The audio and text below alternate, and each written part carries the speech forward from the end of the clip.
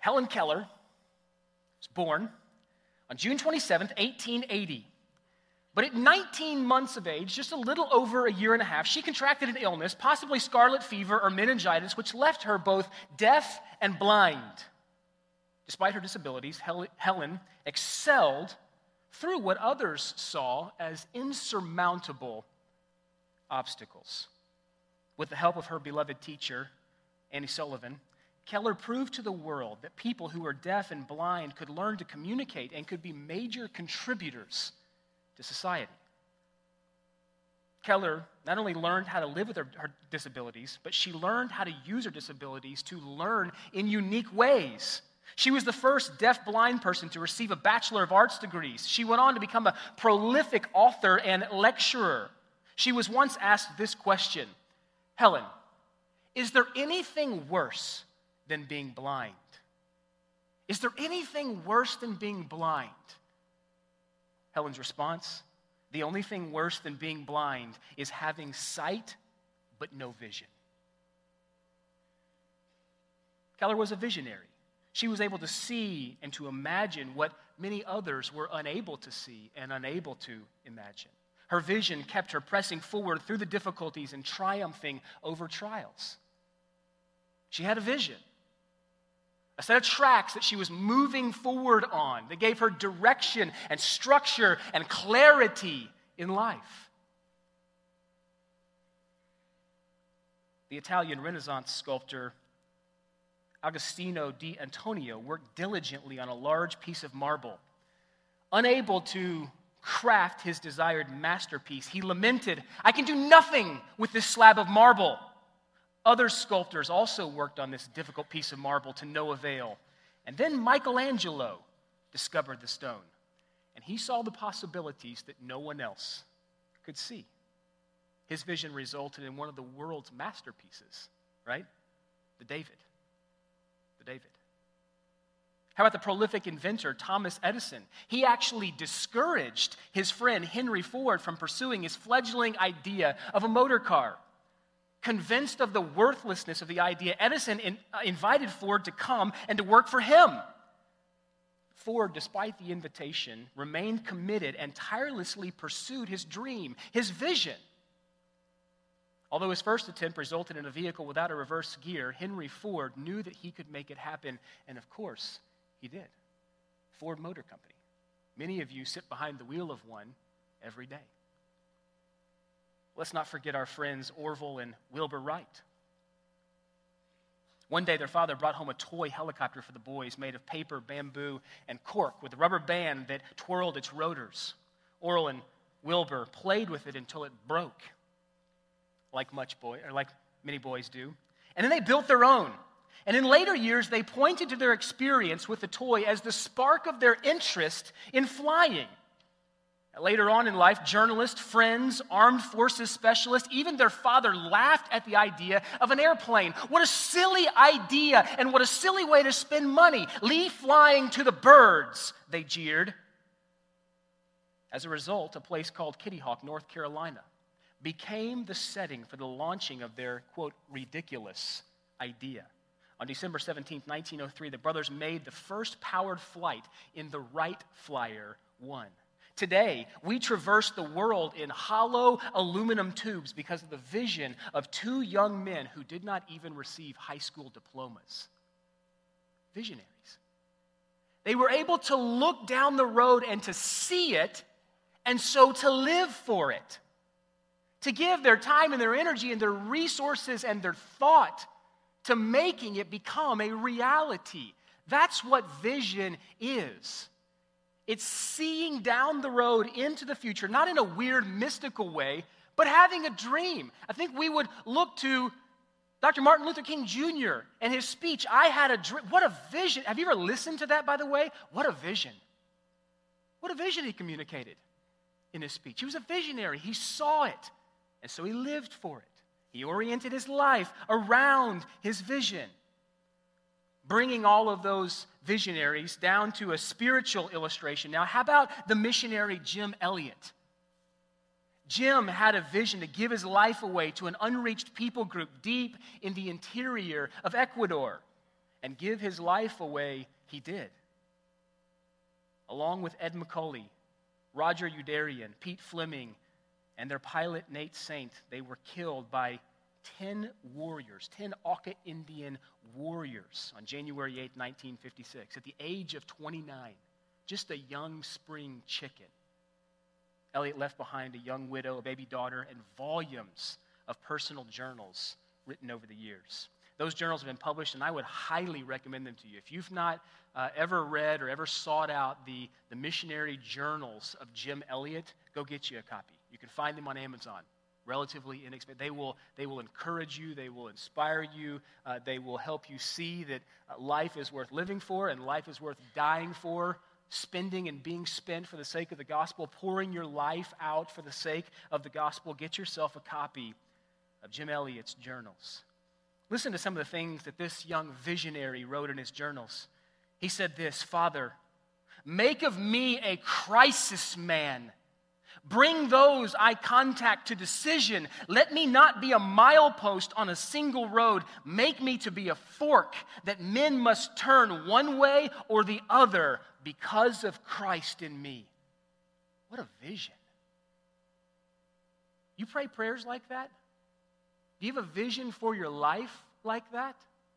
One of two ways that we can live, brothers and sisters. We can live by default. That's just kind of bouncing through the Christian life. Or we can live by design. That's what distinguishes each of the individuals that I have shared with you so far, is that they refused to live by default and instead had a vision. They were living on purpose, living by design. You're probably well acquainted with Elliott's wise words, "He is no fool who gives up what he cannot keep to gain that which he cannot lose." Boy, what a line in the sand he drew and lived for. Living for things that are eternal, not things that are temporal and transitory and fleeting and dying. Remember, I said if it rots, rusts, collects dust, or dies, don't give your life to it. Right? Elliott said this. He said, when it comes time to die, make sure that die is all you have to do. Live now so that you're not trying to tie up all the loose ends, laying there on your deathbed, recounting all the I wish I would-has. Make sure when it comes time to die, that's living purposefully today, living intentionally today, so that when it comes time to die, die is all you have to do. Because you've already been spent for the sake of the gospel. Well, what is vision? Write this down if you're taking notes. You can just put this in that first part of your outline there, the importance of vision. Maybe you've already jotted a few thoughts down. What is vision? It's an interesting question. If you ask 10 people, you'd probably get 10 different answers. I would submit to you that if you ask 10 pastors, you'd probably get 10 different answers. But vision, again, is simply imagining the future, not in a weird or a mystical or in a super spiritual way, but imagining the future and intentionally and proactively living in light of that hope and dream. It's seeing the future and living for it today. Orienting my life, my decisions, my thinking process around it. Why is vision important? Why is vision important? I want to lay some groundwork before I even spell out our vision statement. Why is vision important? Well, vision answers this question: what does God want us to do? What does God want us to do? We need to answer that question with clarity and consistency and creativity. What does God want us to do? What has He communicated in Genesis 1 through Revelation 22 that we are to do, that we are to be about? Vision. That's why I said a minute ago that our vision statement isn't just some collection of pithy words. A vision statement that is not drawn explicitly from the Scriptures is a vision other than Jesus' vision for the local church. And so you'll find here in just a moment that our vision statement comes right out of the Word, which is exactly where it should come, because it answers the question, what does God want us to do? But it stretches us to look down the corridor of the future and to dream big, to think big, to pray big, to ask God of big things, and then to to live in light of it, to orient our lives in light of it today. Now, ultimately, at the end of the day, we're not forcing God to be on our agenda. We're not forcing God to obey our vision.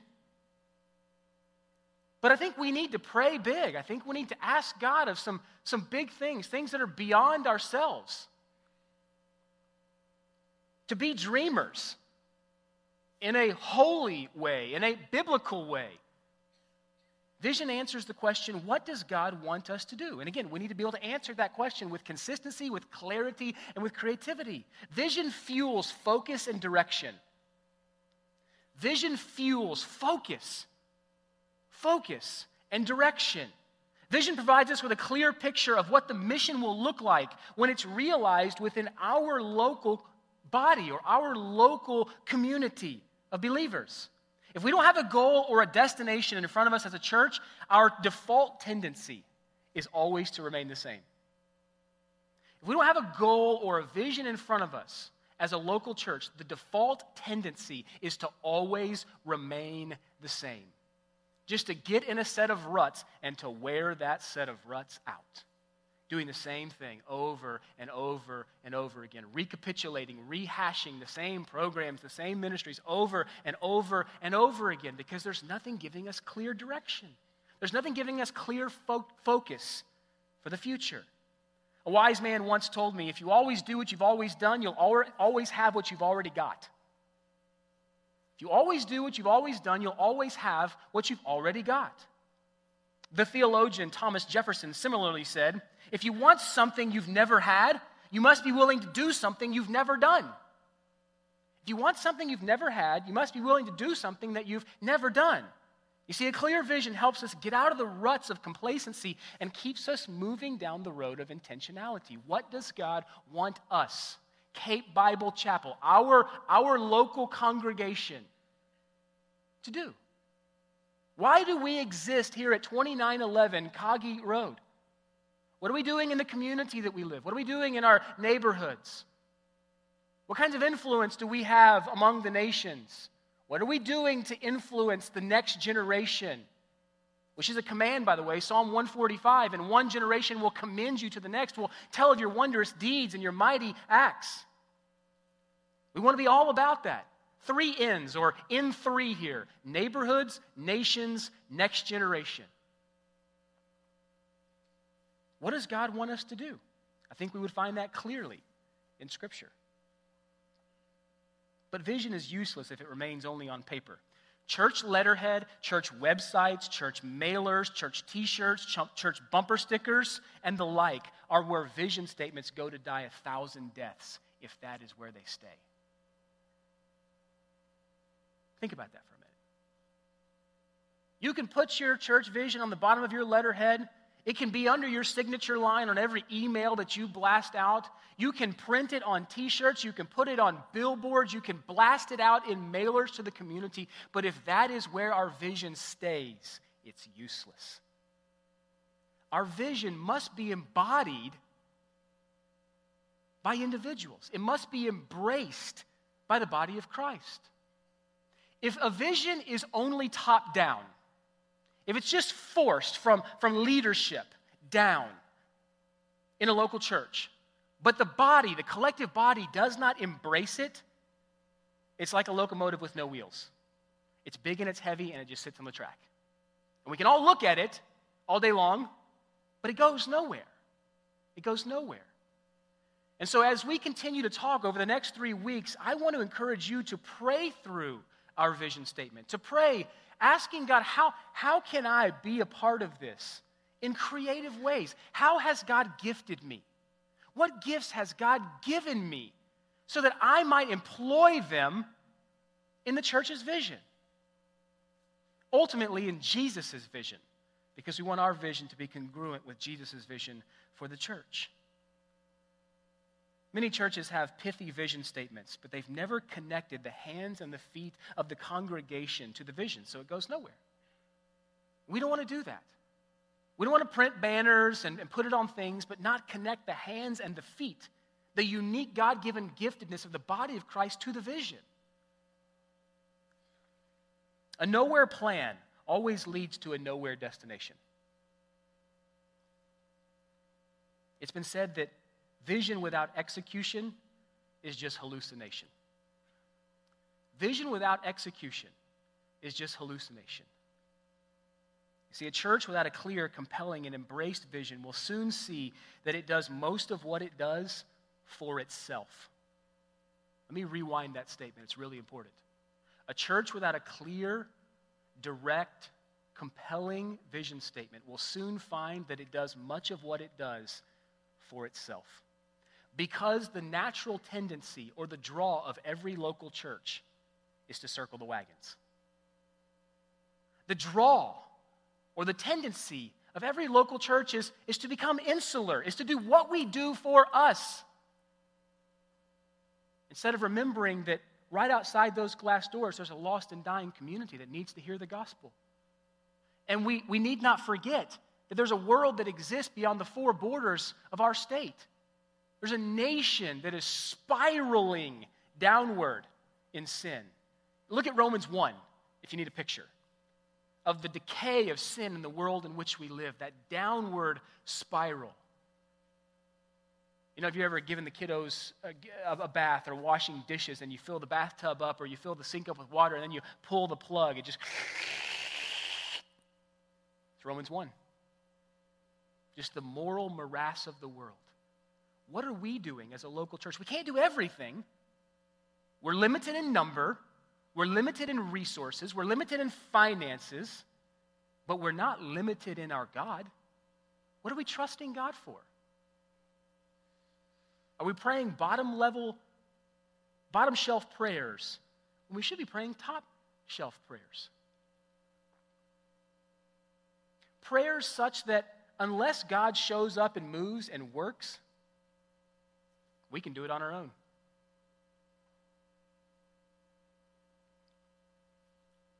A church without a clear, compelling, embraced vision soon sees that it does most of what it does for itself. In other words, again, the natural pull of every local church is just to circle the wagons, to become insular, to exist for itself. But Jesus hasn't called us to circle the wagons. Jesus has called us to be a beacon, a radiating light to the world in which we live, to radiate God's glory near and far. A congregation can be a major agent of change, both in its community and around the world, if it has a clear picture of the future worthy of the sacrifice of its members. Let me rewind that. That's an important statement there. A congregation, we, the chapel, can be a major agent of change, both in our community and in the world, if we have a clear picture of the future that is worthy of our sacrifice. What does vision do? I think vision does a lot of things. Vision encourages unity. It gives us something to rally around as a body, something collective, where we're all about the same thing. We're not cookie cutters. We're not all the same thing. God has uniquely gifted us, and we all play a different role and have a different part in it, but it gives us unity. That we would all know, what does God want us to do? Because I wonder if before the service we had just caught individuals in the lobby and asked that question without any prompting, what is it that God wants us as a local church to do? Would we get an answer that is in unison and harmony, or would we get an answer that is a bit disjunct? We want to be unified. A vision encourages unity. A vision creates energy, excitement. This is what we're doing, and we're doing it together, and we're rallying the troops. It's exciting. It's engaging. Vision focuses attention and direction. It enhances leadership, right? Because we know where we're going. We can lead well because we know where we're going. Vision promotes excellence. And so you ask yourself this question. It was a question I was asking myself this week in my study. Is it biblical to have a vision? Biblical to have a vision? I think it is. Let me give you one example from the Old Testament and one example from the New Testament, though there are many, many examples. Turn in your Bible for just a second to Genesis chapter 12.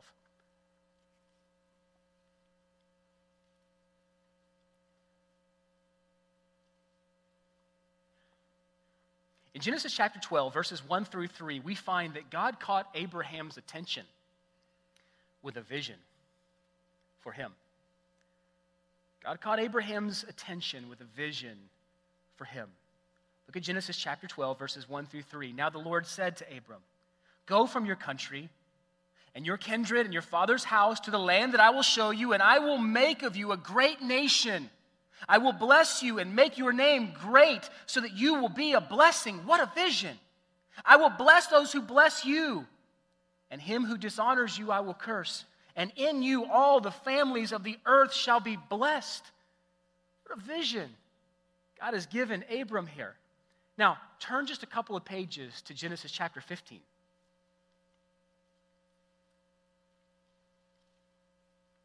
Genesis chapter 15, look at verses 1 through 6. "After these things, the word of the Lord came to Abram in a vision. 'Fear not, Abram. I am your shield. Your reward shall be great.' But Abraham said, 'O Lord, what will you give me? For I continue childless, and the heir of my house is Eliezer of Damascus.' And Abram said, 'Behold, you have given me no offspring, and a member of my household will be my heir.' And behold, the word of the Lord came to him and said, 'This man shall not be your heir. Your very own son shall be your heir.'" You see what God did right there? God told Abraham what the end of the story was. You see it? Now Abraham has a vision. God told him what the end of the story is. And so now Abram has something to orient his life around, a set of tracks to roll on. "You shall have a son, and your very son shall be your heir." And then God brought him outside and said to him, "Look toward the heaven and number the stars, if you're able to number them." Then he said to him, "So shall your offspring be." And he believed the Lord, and God, counted to him it as righteousness. You see, here's the unique thing, friends.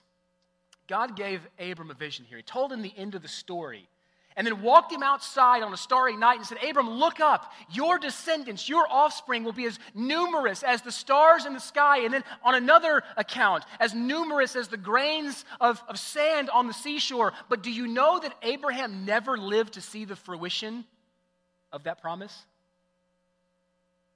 But he lived for it. He believed it. He lived in light of it, even though he never lived to see its completion. Let me give you one New Testament example. Turn over to Hebrews chapter 12. This comes from the Lord Jesus himself.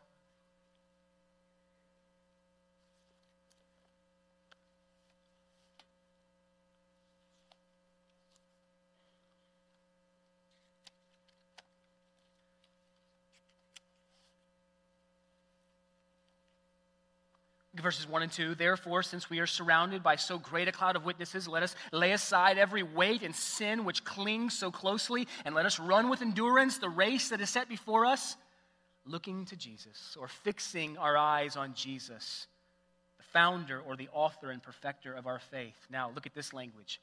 "Who for the joy that was set before him endured the cross, despising the shame, and is seated at the right hand of the throne of God."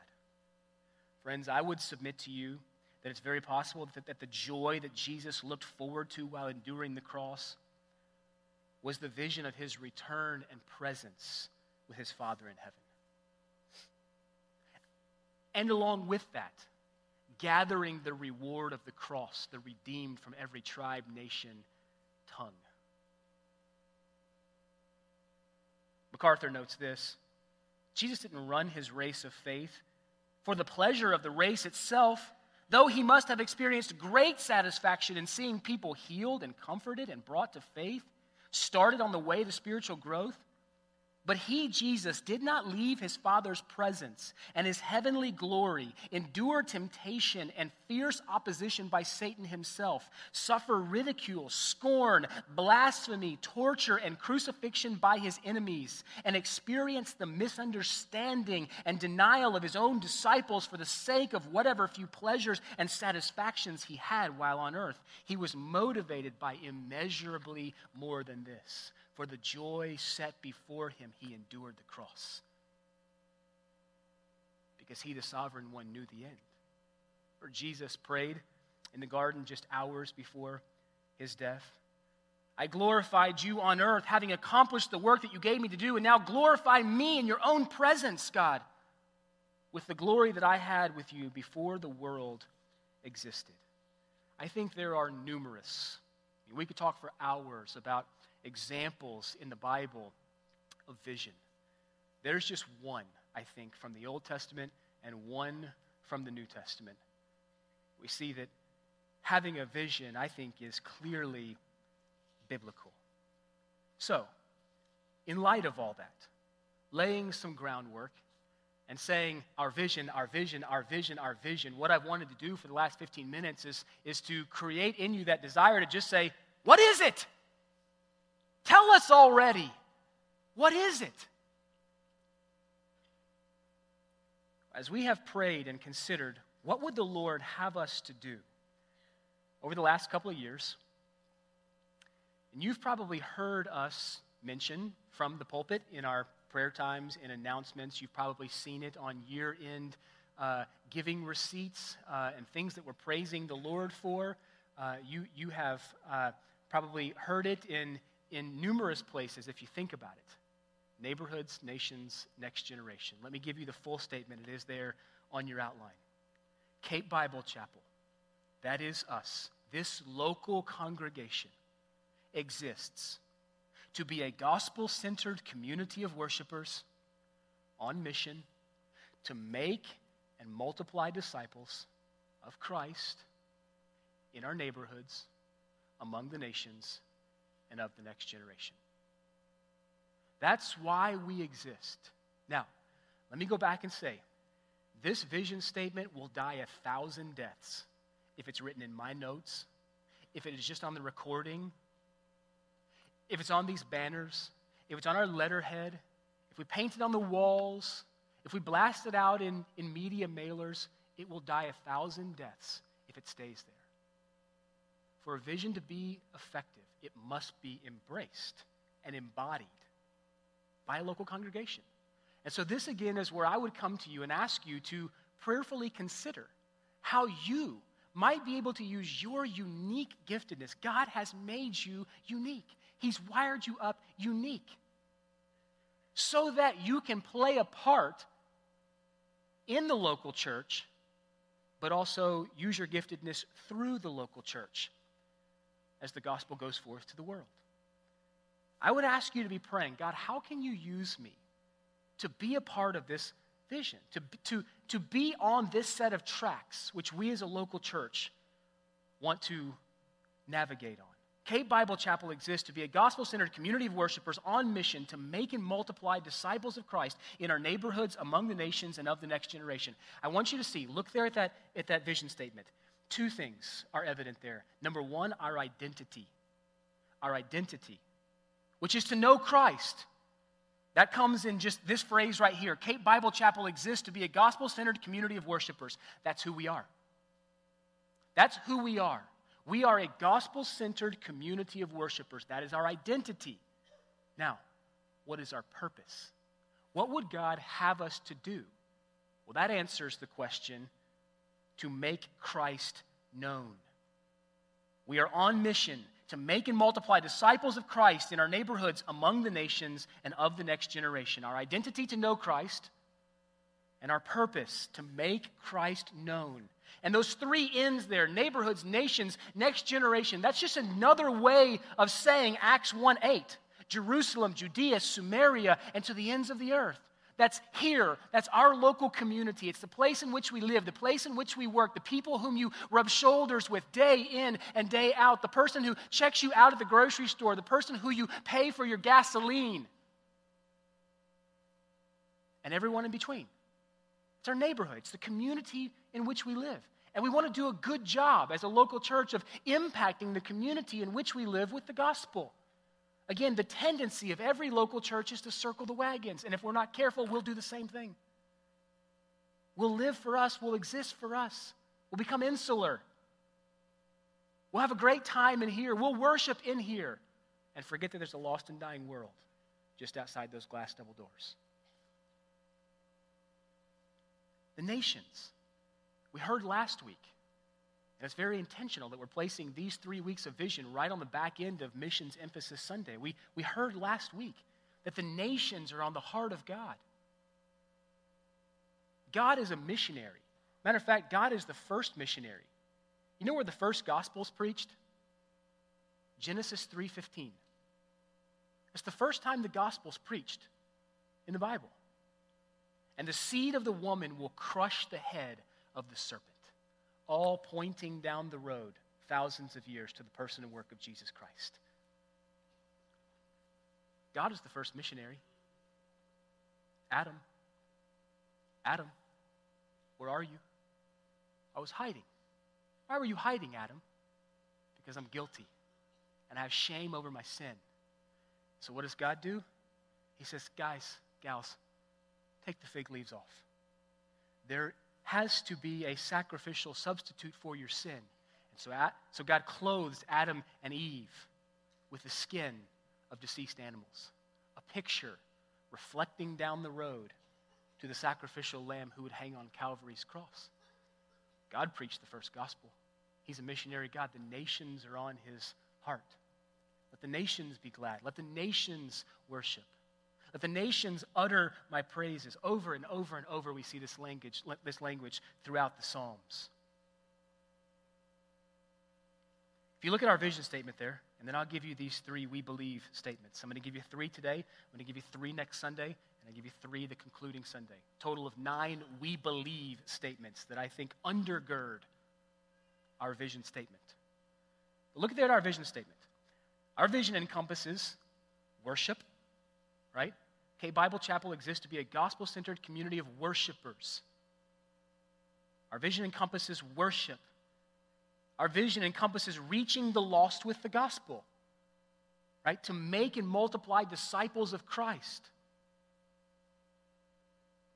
Our vision encompasses discipling and equipping believers in the gospel. And then lastly, reproducing reproducers throughout the world. If you look at our vision statement, you'll see those components. Worship, reaching the lost with the gospel, discipling and equipping believers in the gospel, and then reproducing reproducers that will be able to go into the world and preach the gospel. You know, in just a handful of weeks, we're going to send off some missionaries. The first of a couple sets of missionaries, Tim and Brenda Pierce, are getting ready to head overseas, buying a one-way ticket. We can view that one of 2 ways. We can view that as we're just sending missionaries, or we can view that as the chapel is planting a church across the ocean.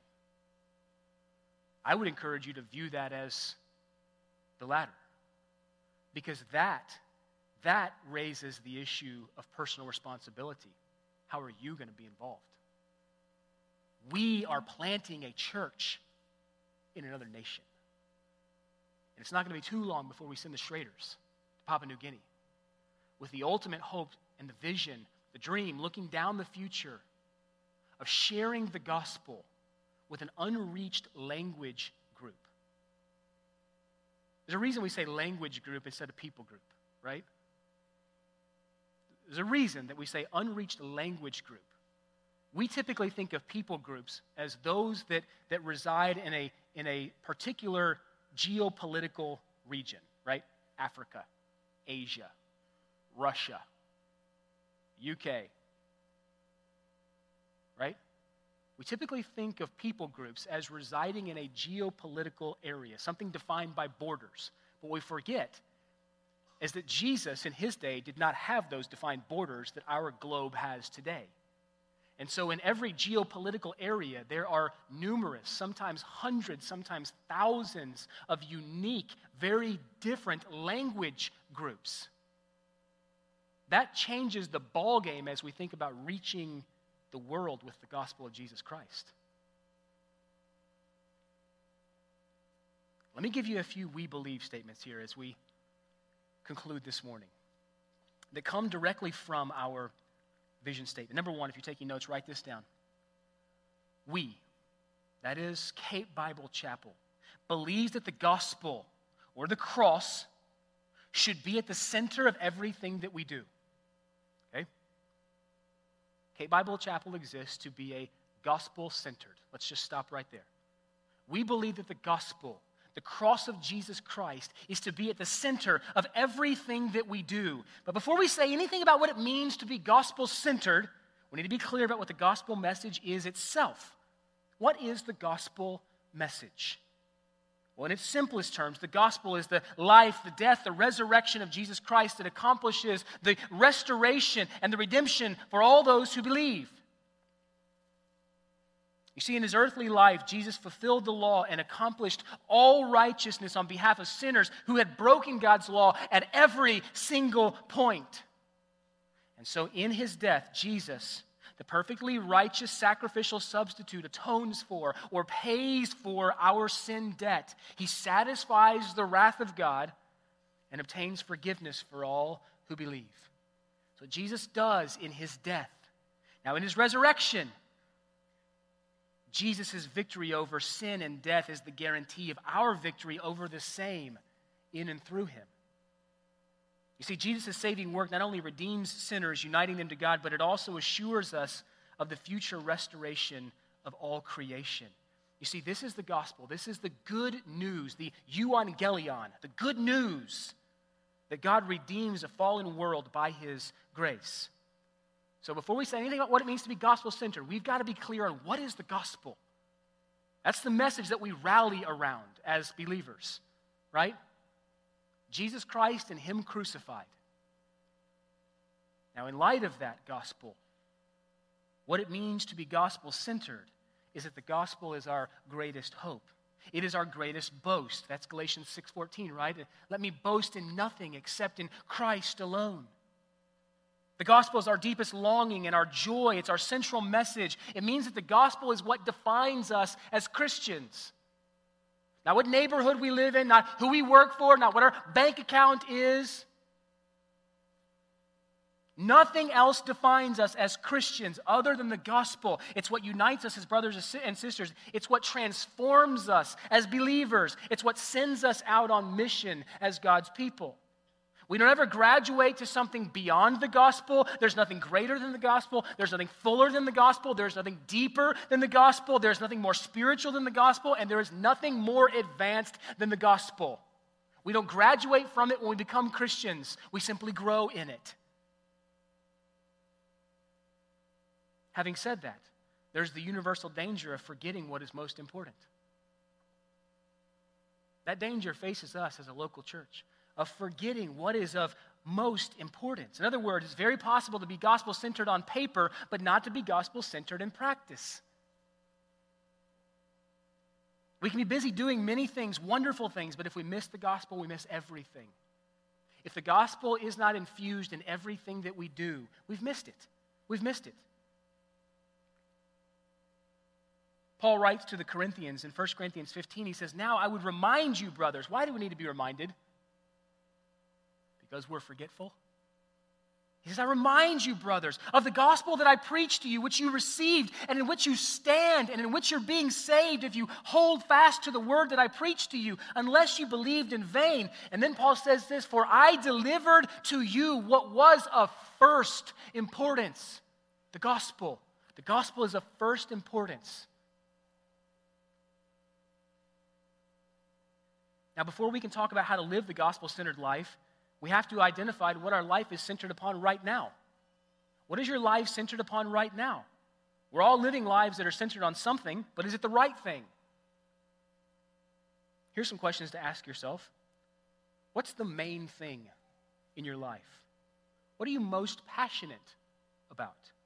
What consumes your thoughts? What dominates your vocabulary? What governs your actions? And what is your basis for decision-making? Is it the gospel? Because that's what it means to live a gospel-centered life. Is that the gospel will be at the center of all of those things, my thoughts, my vocabulary, my actions, my decision-making. The things that I'm passionate about all flow from the gospel.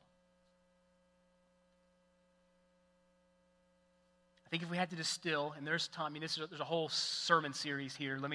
If we had to distill what it means to be a gospel-centered church down to its essence, I would say this. You might want to jot these down. They're not on your outline. To be a gospel-centered church means that we do everything in reliance upon the gospel. To be a gospel-centered church means that we do everything that we do in reliance upon the gospel. It is our central message. You can just write a comma there so you don't have to repeat yourself. To be a gospel-centered church means that we do everything we do out of an overflow of the gospel. Not only a reliance on the gospel, but out of an overflow of the gospel. And then lastly, to be a gospel-centered church means that we do everything with the hope of displaying the gospel to a lost and dying world. How are we doing at being light?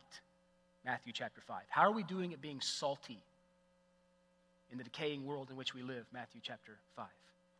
Reliance upon the gospel, that everything is done out of an overflow of the gospel, and everything is done in the hope of displaying the gospel. Those are a few of the things that it means to be gospel-centered. And we as a church believe that the gospel or the cross should be at the center of everything that we do. Number 2, we believe that God has designed us to live and minister within a community. Write that down, a community of like-minded believers. Look back at the vision statement again. Cape Bible Chapel exists to be a gospel-centered what? A gospel-centered community. God has designed us to live and minister within a community of like-minded believers. Right? You see, the world celebrates independence, but the Bible celebrates interdependence. When the gospel is central in our lives and we long for and discover unity that we have with other believers in the local church, it fleshes itself out in our mission.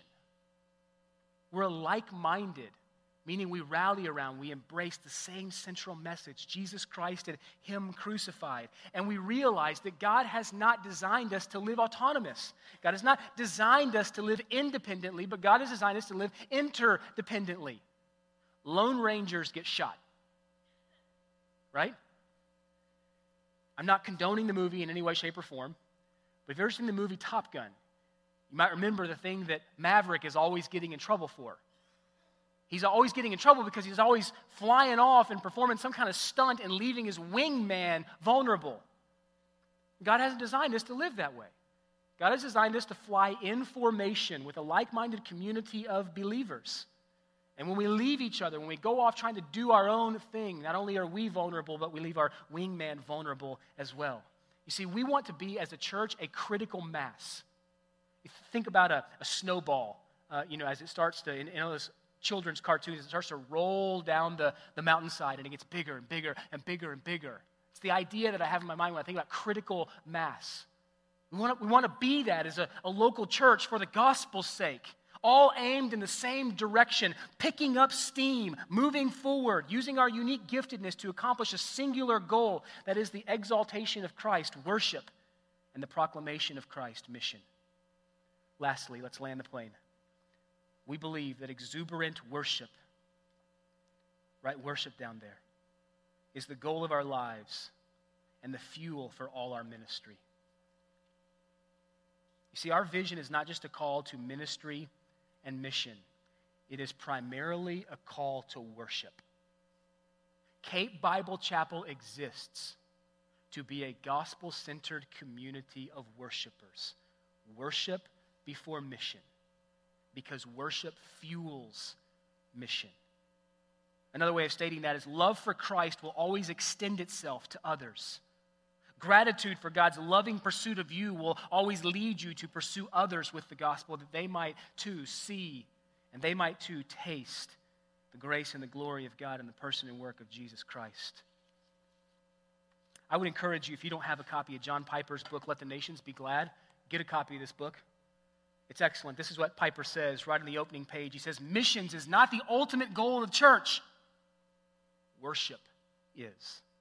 Missions is not the ultimate goal of the church. Worship is. Missions exist because worship doesn't. Worship is ultimate, not missions, because God is ultimate, not man. Worship, therefore, is the fuel and the goal in missions. What does worship mean? I mean, it's just a compound word. Worth-ship. To ascribe worship, to ascribe honor, to ascribe glory, to ascribe value, to ascribe honor, to ascribe power, to ascribe dominion, to ascribe authority. That's what worship means.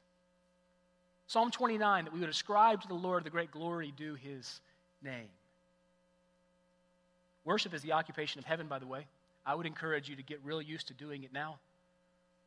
Because if you're a believer, you'll do it for days unending in glory. But worship has to overflow in mission.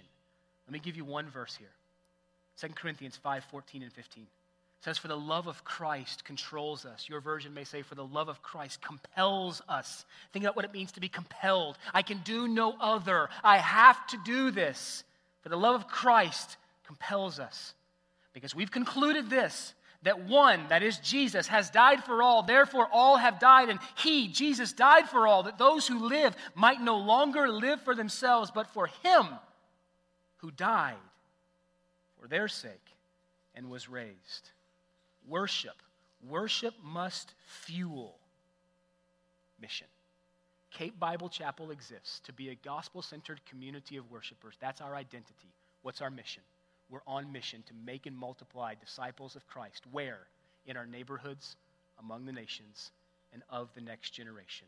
We believe the cross should be at the center of everything we do. We believe that God has designed us to live and minister within a community of like-minded believers, and we believe that exuberant worship is to be the goal of our lives and the fuel for all ministry. We'll pick back up there next week. Let's pray. Father, we thank you for your word. God, we thank you for the fact that you have clearly spelled out in your word what the mission of the church is. And we dare not change that.